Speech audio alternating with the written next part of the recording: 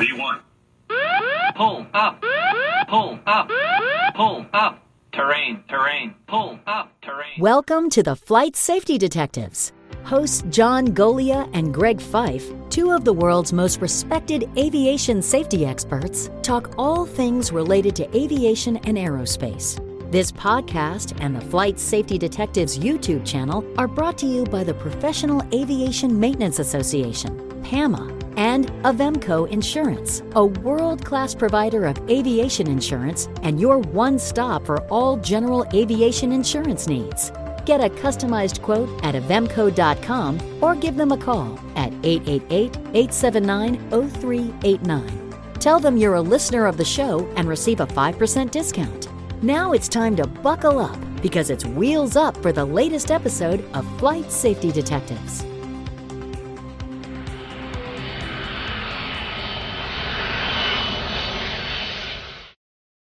Well, Todd, here we are again, just the two of us, in another episode of Flight Safety Detectives. And today we have an interesting accident to talk about. It occurred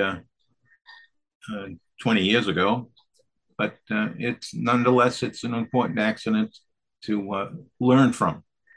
So, and like many of the accidents we cover, even if it happened decades ago, there's stuff here that's just as relevant today as it was 20 years ago, and things we can learn. This was a August 14th, 2000 event in Ironwood, Michigan, involved a Sabreliner twin-engine aircraft used to, in this case, transport, it seems to be business executives from Brainerd, Minnesota to the northwest of Minneapolis, going to Flint, Michigan, which is just to the northwest of Detroit. And this was a situation where the crew was trying to get ahead of some fairly heavy weather that was happening in the area. They had gotten a weather briefing, filed their instrument plan right before takeoff. And there were some fairly challenging storms in the vicinity.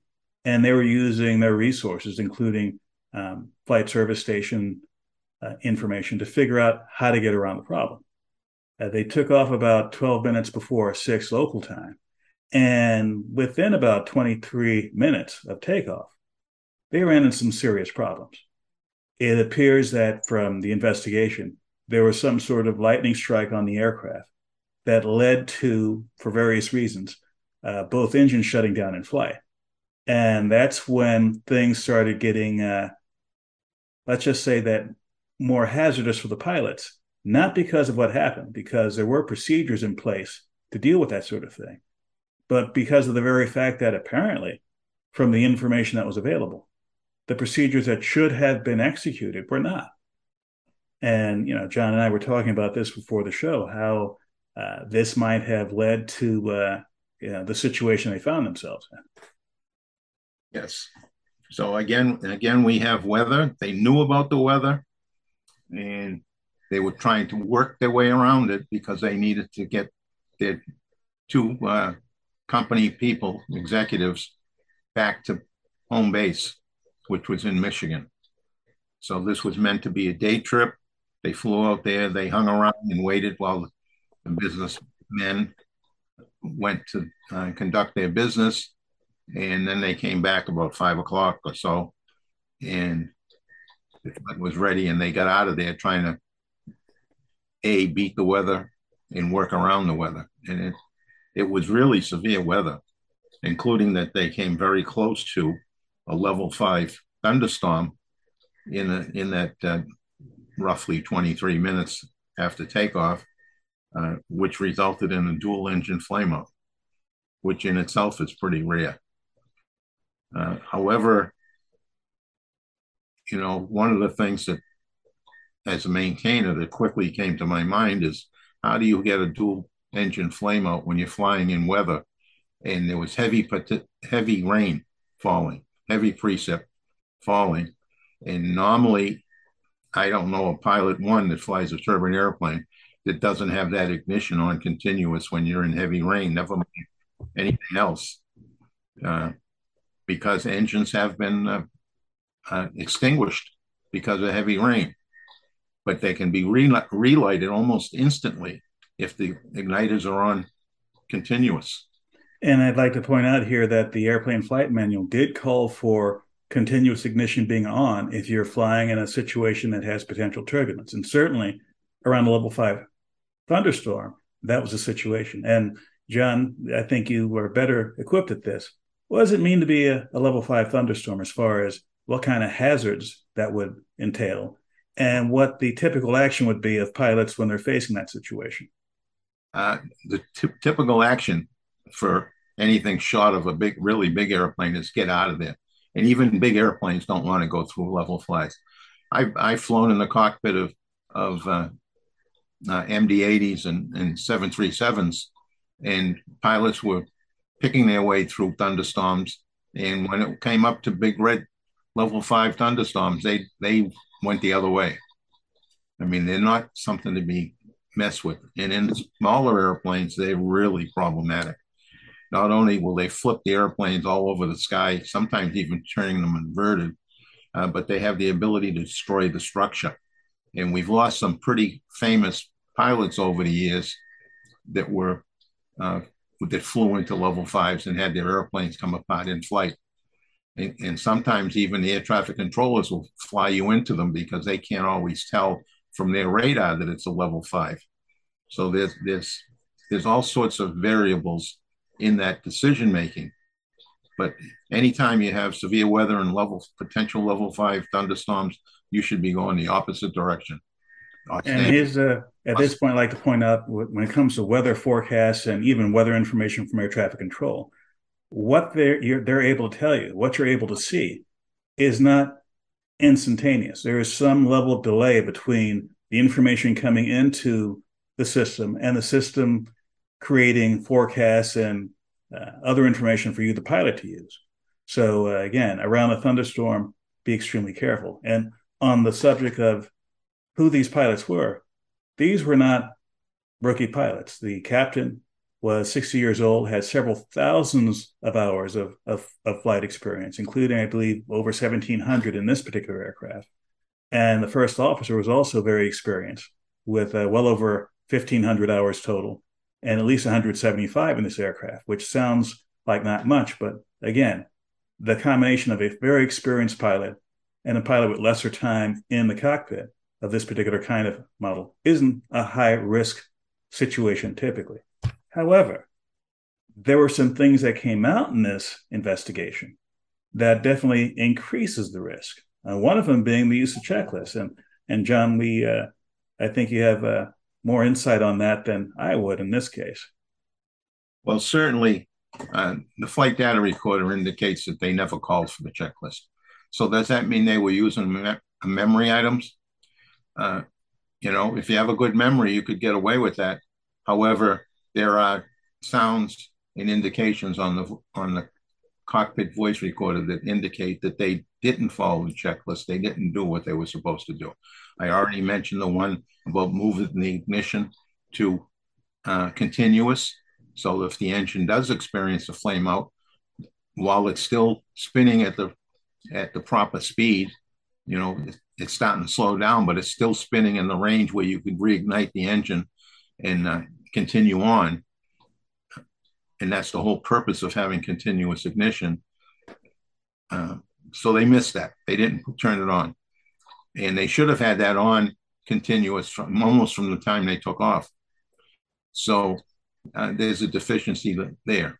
The voice recorder also indicates that they were concerned about their shedding load, because they were losing their instruments. Well, that's true. You go to the emergency bus on there, and it's going to switch you over to enough instrumentation that you could still fly the airplane. No indication that they did that. No indication that they tried to shed any electrical load to prolong the life of their battery. In fact, the voice recorder records at least 2 instances of the electrically driven hydraulic pump cycling. Now, normally what happens if you lose hydraulics on an airplane like this, and you're going to have the hydraulic pressure is going to diminish, and the electric pump, because it's set on in an automatic position, when the pressure comes down, the pump will come on, cycle, build the pressure up, and then as the pressure drops down, it will cycle again. So there was clear indication that that hydraulic pump was on. That's a very high load to put on a battery. Did they need that? I don't know what the checklist said, but I'm sure that there was some reference to how they were supposed to handle that portion of it. Now, a couple of things about any accident, really. Over the history of aviation, there have been several levels of protection that are built into the system. One of those levels of protection are procedures to follow in certain situations, either non-normal situations or emergency situations. In this particular flight, one of the not so normal situations was the weather conditions they were potentially going through. There was something in the flight manual that stated what you should do with the continuous ignition system in a situation like this. That was not on because the cockpit voice recorder did not hear sounds consistent with that. It's unclear whether or not they even had the checklist out because there was no verbal back and forth with that particular checklist. So they might have had it out. They might have even read it, but they certainly didn't mention it to each other, and there's no evidence that that system was engaged. So we're assuming that that checklist wasn't used. On the load shedding aspect of it, the report pointed out that there was nothing in the flight manual or the manual for this particular aircraft that stated what to do in a load shedding situation if you had a dual engine flameout. That being the case, that doesn't mean that there isn't some sort of checklist called out for a dual engine flameout. And there was nothing in the cockpit voice recorder that indicated that they were going through a systematic process of going through a checklist, one person doing the action, the other person confirming the action was done. That sort of back and forth, which is common in the kind of dual pilot cockpit that you would have in a high-level aircraft like this. Yes, following procedures has led to a lot of accidents. Not following procedures, I should say, be clear. Not following the procedures has led to many, many accidents. There's a reason why the procedures are in there. Oftentimes, the procedures are added to the list as a result of previous accidents. So it's very, very important, whether you're flying 91 or 121, doesn't matter, and everything in between, doesn't matter. The checklist is an important item to have. If you go to any of the commercial schools that have turbine aircraft test facilities like Flight Safety International or Simuflight or some others, if you go to any of those facilities, you're graded on the use of the checklist. They're not unique to 91. You're graded on the use of checklists.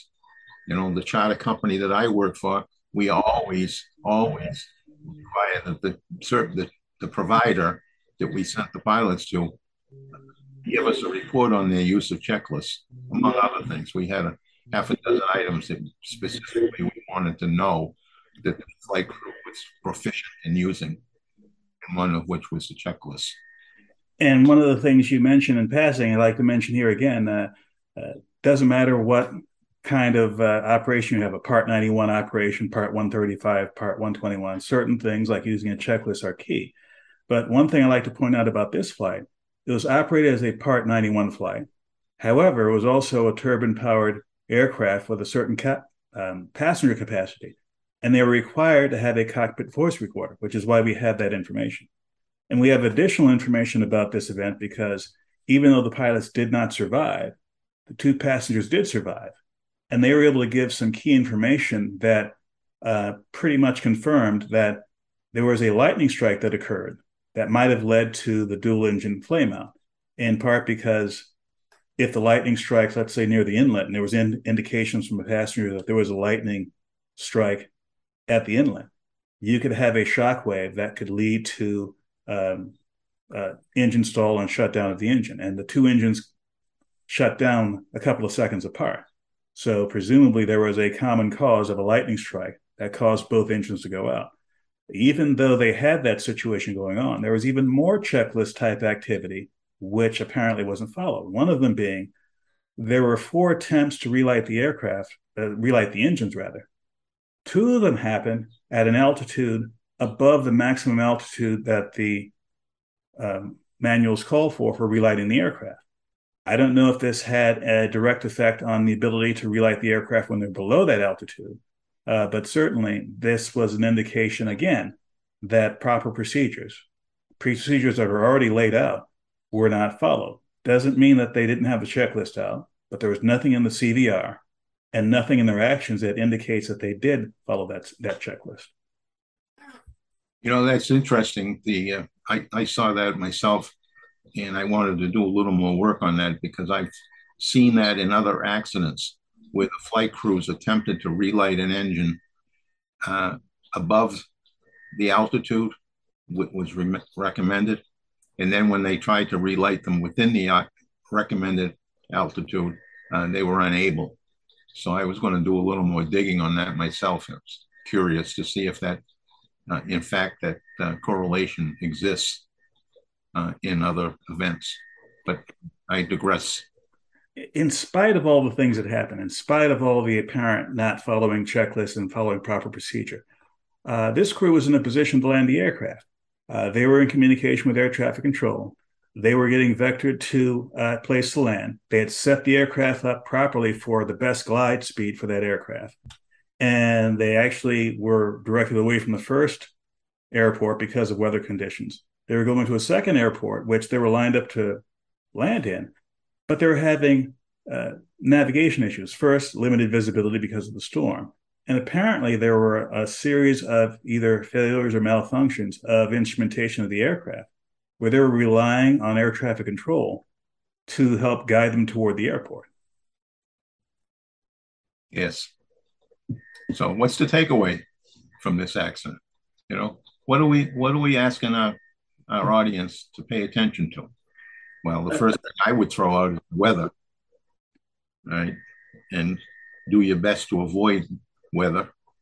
If you don't have to go in conditions like this, what would have been different if this crew, instead of rushing to get out before the weather that was running around the airport, if they waited an hour and maybe that storms would have passed and left a better path for them to travel. And if they'd waited an hour, maybe they would have had some time not just to review the weather and the flight path, but to review the procedures for the situation they had.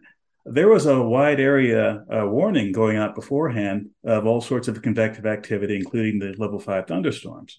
So they were well aware that certain weather conditions existed, which call for at least reviewing what your de-icing and anti-icing procedures might be, what your, in this case for this aircraft, what other procedures should be done if you had an expectation of that kind of weather.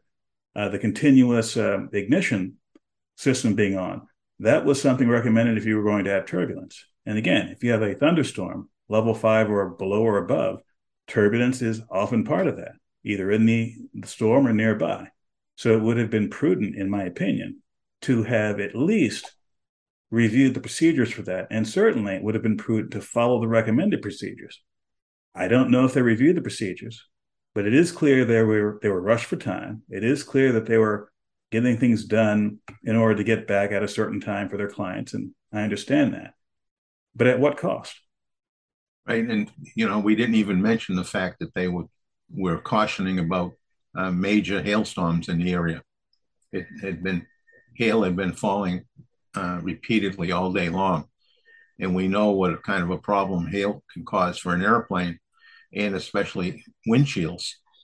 And of course, the strength in the windshield comes from the electric heat, and the electric heat running on your battery, those window heating systems draw heavily, so that it could affect your battery longevity severely. They need to get back without generators. That battery becomes critical. Even though the flight was only like 23 minutes out of the airport, they could probably get back in half of that. In fact, when they did get back, they got close to being back. 12 miles. It was after the engine shut down. The impact happened about 11 minutes later. And again, that was enough time to make a plan and start executing the plan. It was enough time to make their way to not only the primary emergency airport, but a secondary airport. Again, because of the other things that went on, especially the other failures, which weren't really detailed, but presumably they couldn't see the airport, and their instrumentation for using an approach at that airport was apparently failing on them. They had a phrase, and I'm going to get this phrase exact. They were telling air traffic control that they didn't have any navigability. And John and I were debating what that really meant before the show, but there are certain instruments that you use in order to line up for a landing, ILS landing, GPS, etc. And one or more of those were either malfunctioning completely or giving them information that they didn't trust. You know, one of the nearby airports in that area is Alexandria. And I forget how far away it is, but it's right in that general area. And at one point on the voice recorder, they're asking the air traffic controller where that airport was, which I thought was kind of strange. Why would you ask, if you've done your homework, you've got your charts available, why would you ask where that airport, which is very close to the airport that you're taking off from, where it is? And air traffic control told them it was at his 6 o'clock position, 125 miles, I think he said. I'm going by memory there, but it wasn't that far away. And you mentioned charts a second ago, and another thing to point out, this aircraft was manufactured in 1975, and although there were no photographs from the NTSB depicting what the layout of the instrument panel was, it's unlikely that this had anything like a glass cockpit like you would see in current aircraft. And they might have had literally a book of a notebook, or in their pilot cases, a bunch of charts of approaches and airports, etc. And this was a situation where even if they had the documentation, the physical documentation on board, they had a lot going on. They had a bunch of emergencies to take care of. They had deteriorating conditions both outside the aircraft and inside the aircraft. And they may not have had the time or the presence of mind to reach around to the notebook or wherever and to get documentation for this. So in a sense, it's legitimate to say they should have had a better understanding of what was around them. But on the other hand, they were under extreme pressures, and they were using the resources that were available to them, air traffic control, to help them out of the situation. But taken as a whole, given the outcome, and given what we know about what happened leading up to that outcome, there are a whole lot of things that could have been done by the pilots that would have prevented this in the first place, including delaying or even canceling the flight altogether. Yes, it's unfortunate. Another unfortunate accident. Well, John, I guess we beat this accident up pretty good in this flight crew, identifying some of the things that our audience can benefit from in not duplicating the actions of this crew. So with that, I'll let you have the last word, so to speak. Well, one of the things that we do on this show all the time is look for accidents that could give us insights. And it could be a function of, are we looking for a particular kind of accident? We're looking for a particular model of aircraft. We're looking for a particular location.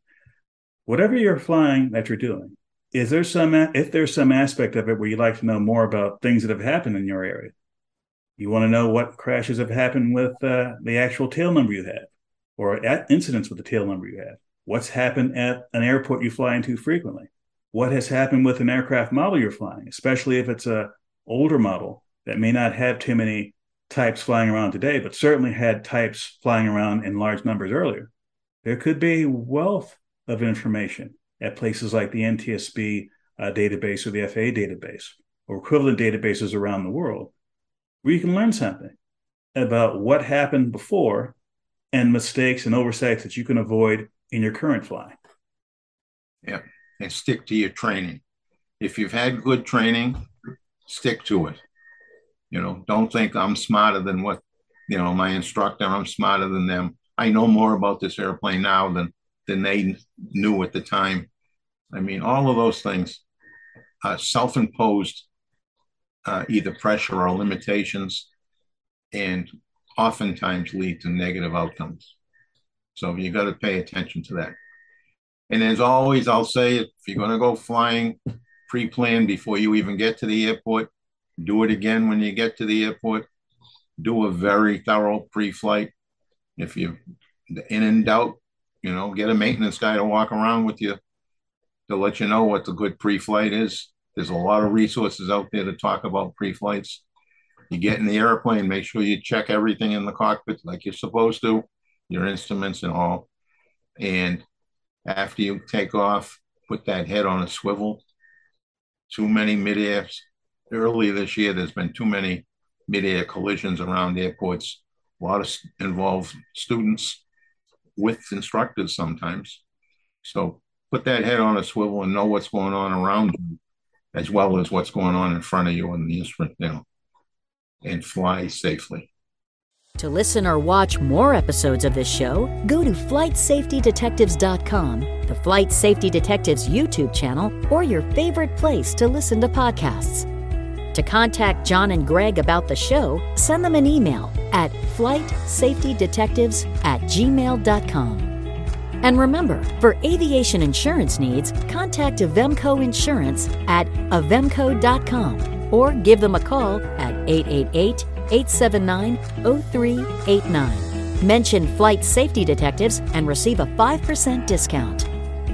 Thanks for listening to the Flight Safety Detectives, and remember to always fly safe.